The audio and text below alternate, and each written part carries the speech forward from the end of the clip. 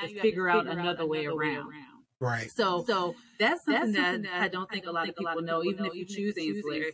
But even if you choose ancillary, we can figure those things out. There's people that have navigated it, me being one.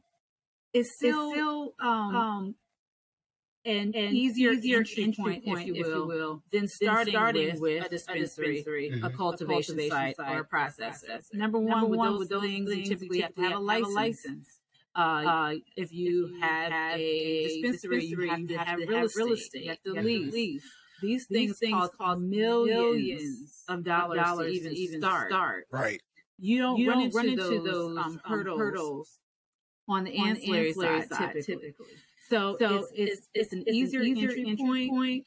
Also, we haven't gotten to this point yet with getting investment. It's something that we're working on right now with people that are helping us get in front of investors. But investors see from what I've been told, it is a safer way to get into investing in cannabis because even people that are looking to invest, they always ask me, how do I get into cannabis? I don't want to touch it. I just want to invest money, or I just want to be involved. I want to get involved in it. Well, investing in ancillary business is a great way to do that. If you believe in it, you see their growth and all that good stuff.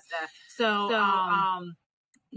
just in general is, I would argue to say, a less risky business venture than trying the ways of being a dispensary, a grow facility, or a processor. Now, perhaps other ways may yield, higher results down the line. I'm not sure. I'm not in that part. But it's just something to consider as you consider where you want to enter into the industry. Right.